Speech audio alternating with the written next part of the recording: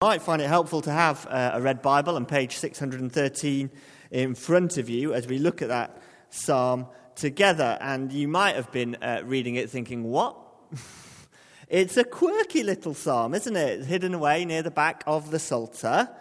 Just a few verses long. It mentions some odd characters like Melchizedek. It talks about two lords, and sometimes it's not clear which lord is being spoken of at various points. There's some weird images, dew from the morning's womb, drinking from a brook along the way. What are they talking about? We'll get to some of that.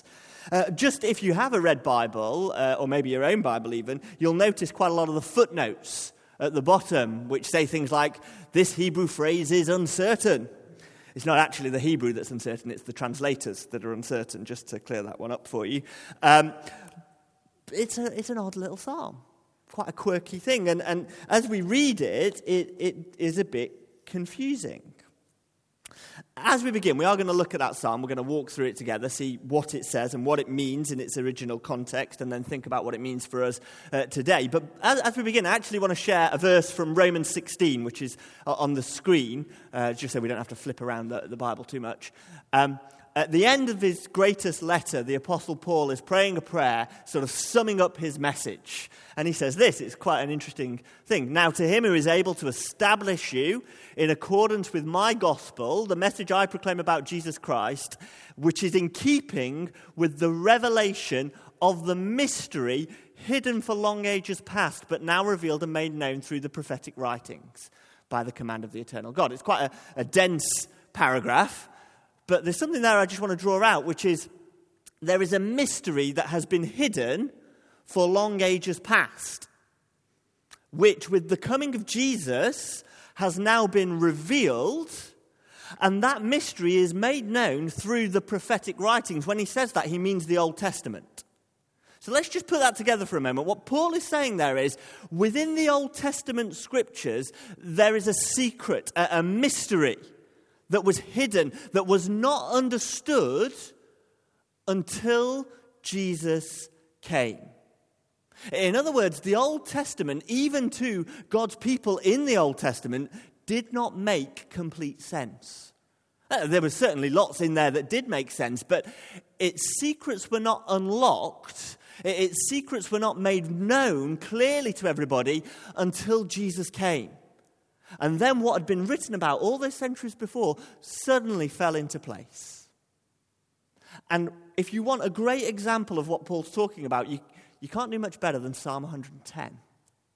Because this odd little psalm tucked away at the back of the Psalter. Now, if you just had your Old Testament with you, it's probably one of the psalms you'd kind of just skip over. You wouldn't think that much of it. It is an unusual and very short psalm, and yet do you know it's the most quoted psalm in the New Testament? Time and again, when the New Testament writers were looking to explain what happened, how the mystery of God's promises were revealed, they went to Psalm 110. So I thought it might be quite a fun thing this evening to walk through Psalm 110 in two ways.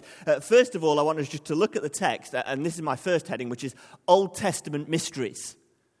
So we're just going to look at the text and actually what the original text means, and then we're going to just stack up why it would have been quite confusing, why it wouldn't necessarily have made that much sense until Jesus came. Okay, so the first thing to note, Psalm 110, this is a psalm of David, the great king of Israel, is writing the psalm.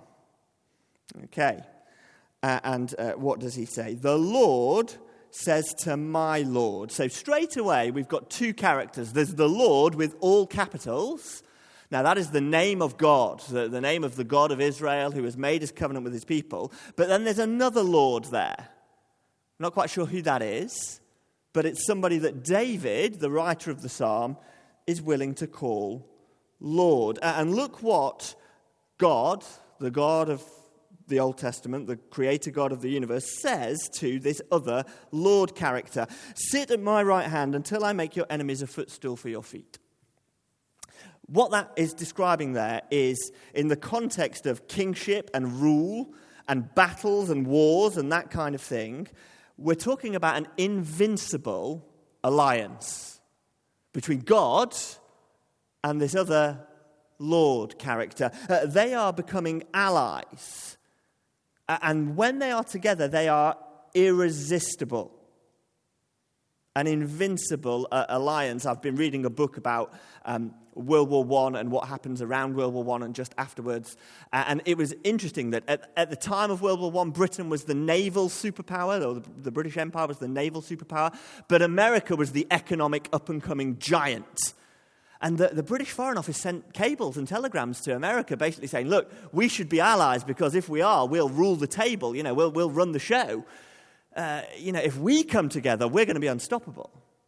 Well, think a bit like that, but just much, much bigger. This is an invincible alliance, or if you don't like the war metaphor, well, you could think about politics. When you have a presidential election, the president will often try and pick a vice president who has different strengths to theirs, so together they form a dream ticket, an unstoppable pairing.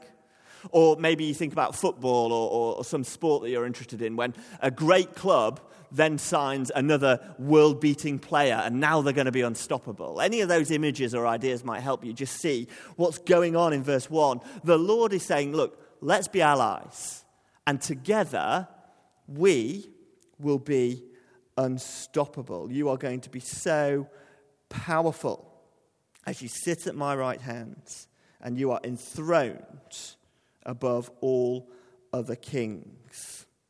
And verse 2 carries on the idea of the scepter being extended. You'll rule in the midst of your enemies. Your kingdom is going to grow and expand. That's what the scepter extending means. Your rule and your influence is going to grow and grow and grow. And yeah, people will oppose you, but it doesn't matter. They're not going to be able to stop your kingdom growing and growing and growing.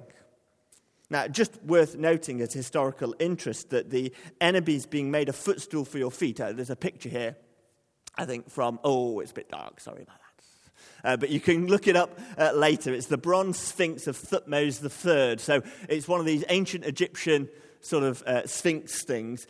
And he's sitting on top of 9 bows.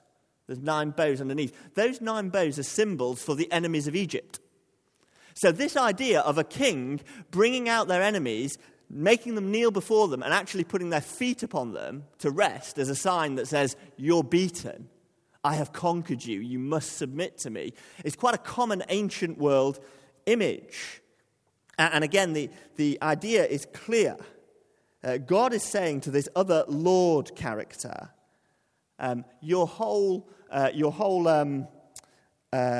all your enemies, everyone who might oppose you, has no chance of stopping your kingdom growing. They will be defeated, brought before you, and made subject to you. This is an invincible alliance. What makes this king so unstoppable? Well, partly his alliance with God. Verse 3, though, your troops will be willing on your day of battle, arrayed in holy splendor. Your young men will come to you like dew from the morning's womb. Now, that phrase probably means these troops are getting up bright and early. These are arrayed in splendor. They are glorious-looking troops. They are powerful. And they get up straight away, early as they can, start of the day, because they can't wait to serve their king. They love their king. They're going to throw all their strength and all their energy behind this king. So wonderful and glorious is this king that his troops are just committed to him, 110%. I read a book not too long ago called Start With Why. It's by Simon Sinek, who is a management consultant. And he says, one thing that marks out truly great leaders is they give you a vision. They tell you why they're doing what they're doing. They tell you what they believe, not just what they do. What is it that motivates them?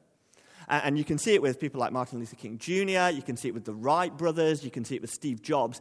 What they do is they get people on board with their business or their movement or whatever it is who are committed 110%. They give blood, sweat and tears for whatever project it is because they see the vision of the leader. Well, it's saying something like this here. This Lord character who has made this alliance with God, he is going to be so beloved by his troops that they're going to give everything to serve him. They're going to be willing. They're going to be up early in the morning like the dew on the ground, ready to serve, fresh and alert. Okay, so it's a glorious king, an invincible king with a great army behind him. He has a great personal relationship with God. The Lord has sworn, verse 4, and will not change his mind. You are a priest forever in the order of Melchizedek. Melchizedek's an unusual character, crops up in Genesis 14, only for a few verses. Turns up, then disappears just as quickly. Don't know where he came from, don't know where he goes. But he's someone who's both a priest and a king, which was very unusual in the Old Testament and certainly unusual in Israel, because in Israel they had a separation of powers. Priests came from the tribe of Levi, kings came from the tribe of Judah. So you couldn't really be both at once, you see. So it stopped anybody having too much power, because the king was supposed to represent God to the people, and the priest was to represent the people to God. So these were two key parts of the nation's relationship with God. And to put them both in the hands of the same person might just be dangerous, because if someone has all that power, what happens if they go rogue? But here's somebody who God is willing to give that kind of power to. Somebody God completely trusts, has a close relationship with him, and is in the order of Melchizedek. And the name Melchizedek means king of righteousness. This is an unusually special and wonderful person, a king and a priest, great relationship with God, made an alliance with him, an invincible alliance. His troops love him. And therefore it's not a surprise, is it, that he is unstoppable. Verse 5, not quite sure who's at whose right hand in verse 5. It is slightly confusing, the Hebrew. The Lord is at your right hand. I think probably it is saying that God is at the right hand of this king. So that when he enters battle, you know, there's times, aren't there, where a key moment in the battle you might bring out your secret weapon, your extra stash of cavalry, your imperial guard, your best chariots might come out at the key moment to swing the battle. Well, at any key moment to swing the battle, who can this king bring out? God himself, to come and sway the battle in his direction. He is an unstoppable king. He will crush other kings on the day of his wrath. Interestingly, Melchizedek crops up in the Genesis right about the time when there are different sets of kings that are fighting against each other, and Abraham's fighting on one side of that. It's an interesting little echo. But this king, who is a priest in the order of Melchizedek, he is going to destroy his enemies. None can stand against him. He will judge the nations. Any who oppose him are doomed. They will just be dead on the floor. It's big, powerful victory imagery. It's kind of scary imagery for anybody who would be against this king. But I guess that's the point of the psalm, isn't it? To say there is a king that God has chosen who it is utter foolishness to ever try and stand against. The only sane option is to be the group in verse 3, to be the willing troops who would be on his side, giving your energy to serve this king whose kingdom is going out and out and out. And then verse 7 is an image of rest and comfort. Having won a great victory, with all his enemies defeated, he can just go to a brook very calmly and take a drink. You ever done something successful at the end of a day? You've come home, you've achieved something really good, and you get a glass of water or, I don't know, whatever you might like to drink at the end of a long day, and you just take the first sip and you go, and there's just that sense of relaxation and rest. That's what verse 7's getting at. This king has defeated his enemies, and he's at complete rest. It is a picture of a truly invincible, unstoppable king who is also a priest. Which leaves us with a few mysteries and puzzles. Because there never was an Old Testament king who was ever this great.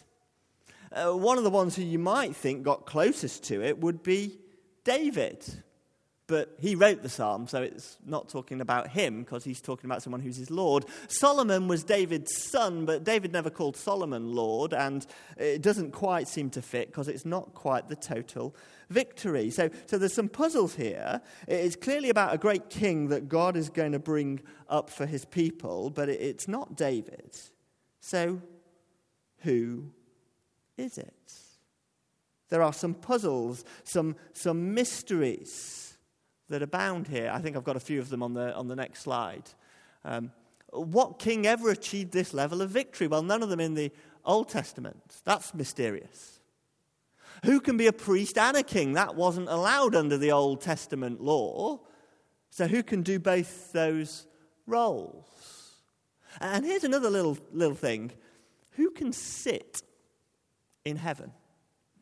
See, it's a strange thing that in the ancient courts of kings round the world, when you went into a royal courtroom, a royal throne room, the king was allowed to sit. That was where he belonged, so he was there. But everyone else had to be on their feet, because you had to be ready, if the king so ordered, to serve.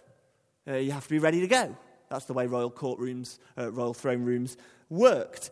And taking that idea on board, a lot of the rabbis at the end of the Old Testament, but before the New Testament, meditated and thought on this, and thought upon the few times in the Old Testament where people are given a vision of God's throne room, places like Isaiah chapter 6. And in Isaiah 6, we hear that the Lord is seated on the throne, and all the angels are at attention. They're flying around. They're saying, holy, holy, holy. They're ready if God commands them to move. And Rabbi Akiva, who was quite an influential rabbi in that period, meditating on how glorious and transcendent God was, said, only God sits in heaven. The angels, the servants of God, they have to be ready. They have to be on their feet. Only God sits in heaven. So who is this person in Psalm 110 verse 1 who the Lord says to him, you can sit at my right hand. You have the authority to sit in heaven with me as well. I think we can see why, if you were an Old Testament believer, if you were an Israelite maybe in 200 BC or 100 BC and you got to Psalm 110, you might scratch your head and think, what's going on here? Who is this? It's none of our kings from the past. And so maybe it's not a surprise that Psalm 110 did, in some places, become a bit of an expectation of a greater king to come, a Messiah. Which brings us to the New Testament fulfillment. As I said, it's one of the most quoted psalms in the New Testament. And here are some of the places where it is quoted. If you've got a Bible, why don't you flick to Mark chapter 12. It's on page 1018. And the context is the teachers of the law Jesus has entered Jerusalem, and there's a real buzz about him. People are wondering if he is the Messiah, the promised king to come. And the teachers of the law are a bit sniffy about this person who's not from Jerusalem, and they want to sort of question him and decide. And so they question him, and he responds brilliantly, and he silences them and shuts them up on 3 different occasions. And then, after they've had all their best goes at him, he turns the tables. And you get to chapter 12, verse 35. While Jesus was teaching in the temple courts, he asks them, he asked the crowd, why do the teachers of the law say that the Messiah is the son of David? David himself, speaking by the Holy Spirit, declared, and what does he quote? Psalm 110, verse 1. The Lord said to my Lord, sit at my right hand until I put your enemies under your feet. David calls him Lord. How can he be his son? What Jesus is pointing out here to the teachers of the law and the crowds around is that the Messiah that God had promised is much greater than they were imagining. They were imagining another ruler like David who would establish the kingdom of Israel, maybe beat some of their enemies on the border. And Jesus says, no, the Messiah was always much greater than that. Always in God's plans and promises. David called him Lord. You're talking about no ordinary earthly king here. If you just flip forward 1 page, actually, to 1021 in your red Bibles, just a little bit later, Jesus is arrested and he's put on trial. You can find something very similar in Matthew and Luke, but we're in Mark, so we may as well go there. And as they question Jesus, and the movement behind Jesus has gained momentum. It's growing in pace. And the high priest stands up And he says to Jesus in verse 61, "Are you the Messiah, the Son of the Blessed One?" Now, this isn't actually a quotation, but it is an allusion.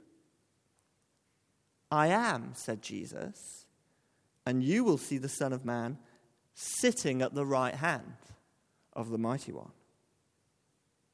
And the high priest tears his robes and says it's blasphemy. Why does he say it's blasphemy? Only God sits in heaven. So if Jesus claims he is going to ascend into heaven and be seated by God, that is a claim to divine rule.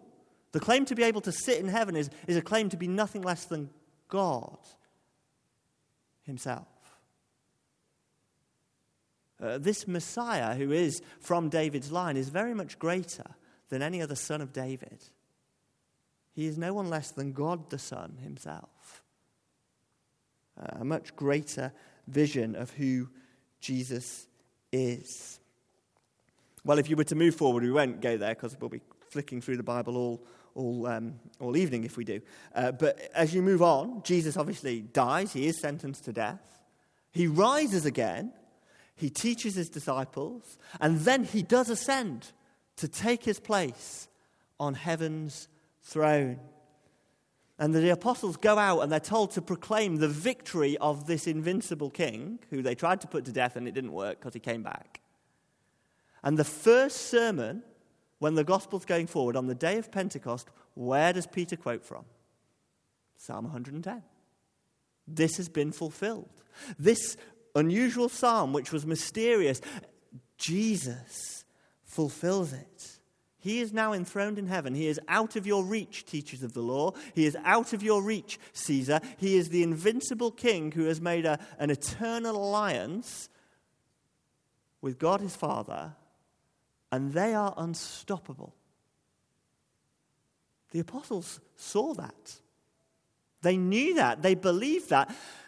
That, I guess, is what gave them the courage and the boldness to go out and declare in every city, Jesus is Lord. He sits on heaven's throne, and none can stand against this invincible king. But not only can none stand against him, he's not only the invincible king, he's also the perfect priest.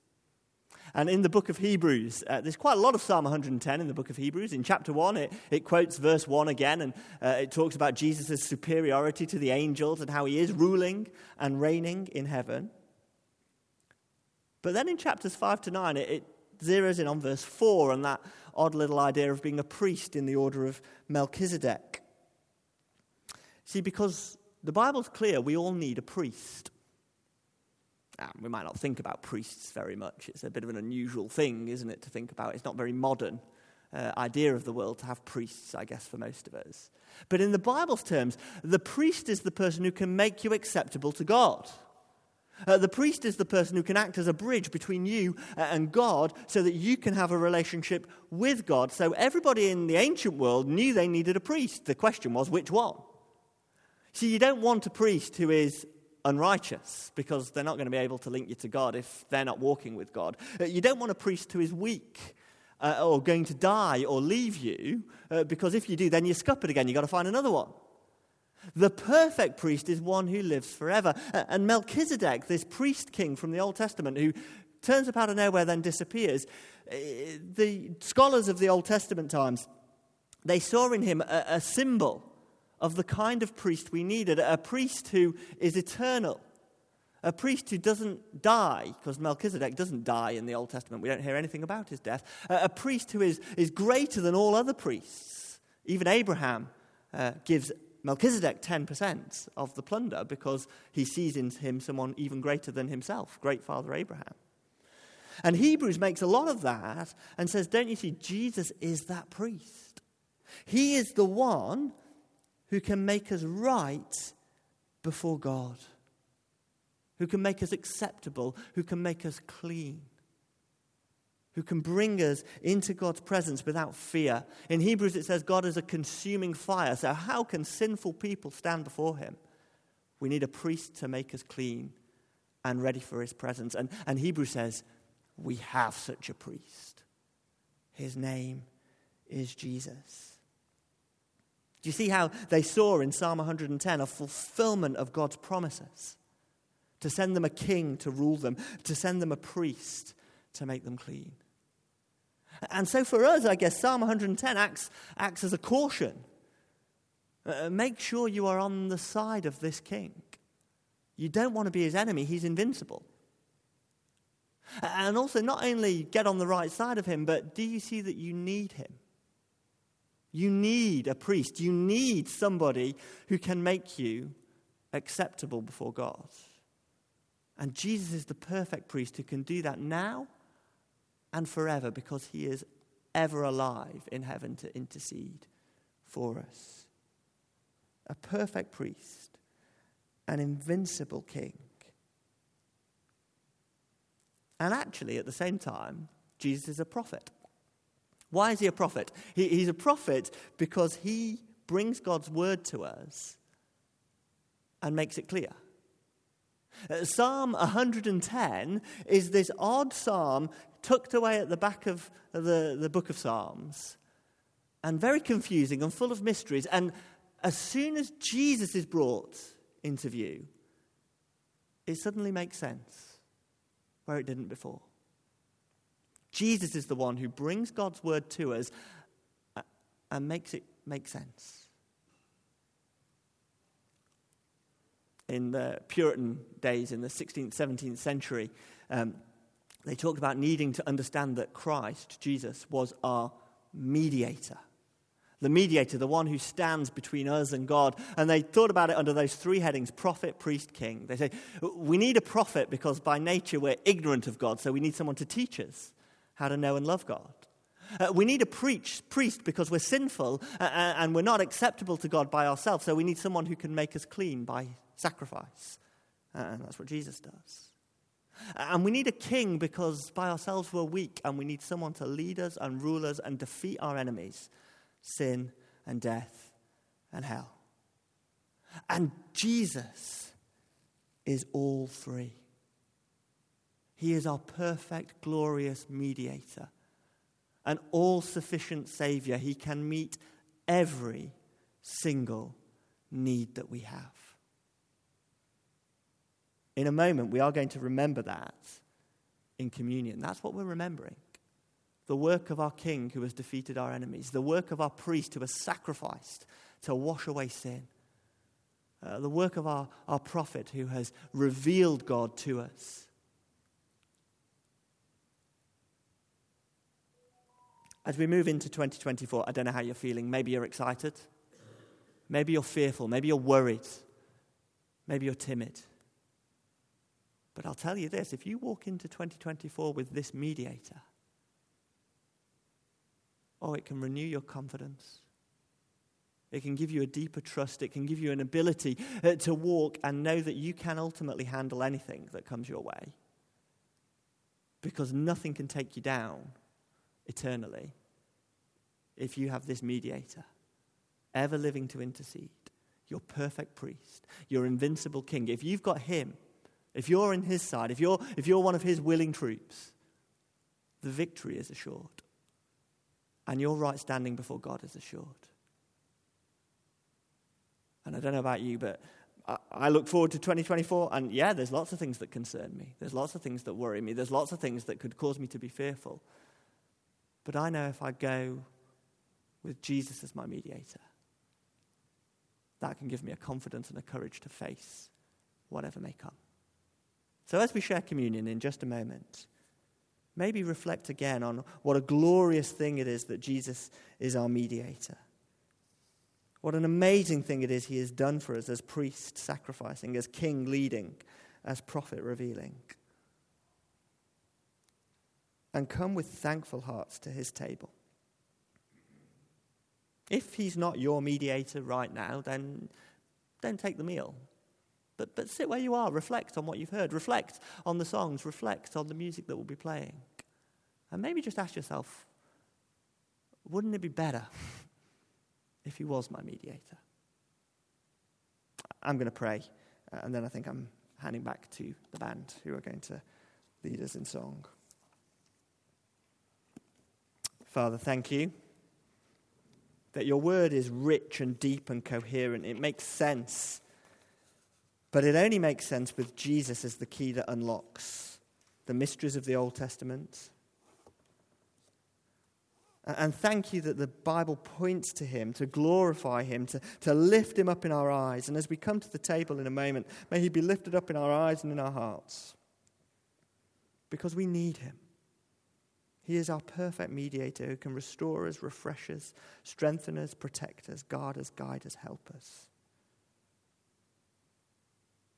And as we've heard from you tonight in Psalm 110, may our hearts be lifted up with thanksgiving. And may we be renewed in our trust of him. And may your Spirit strengthen us to go out and be willing troops,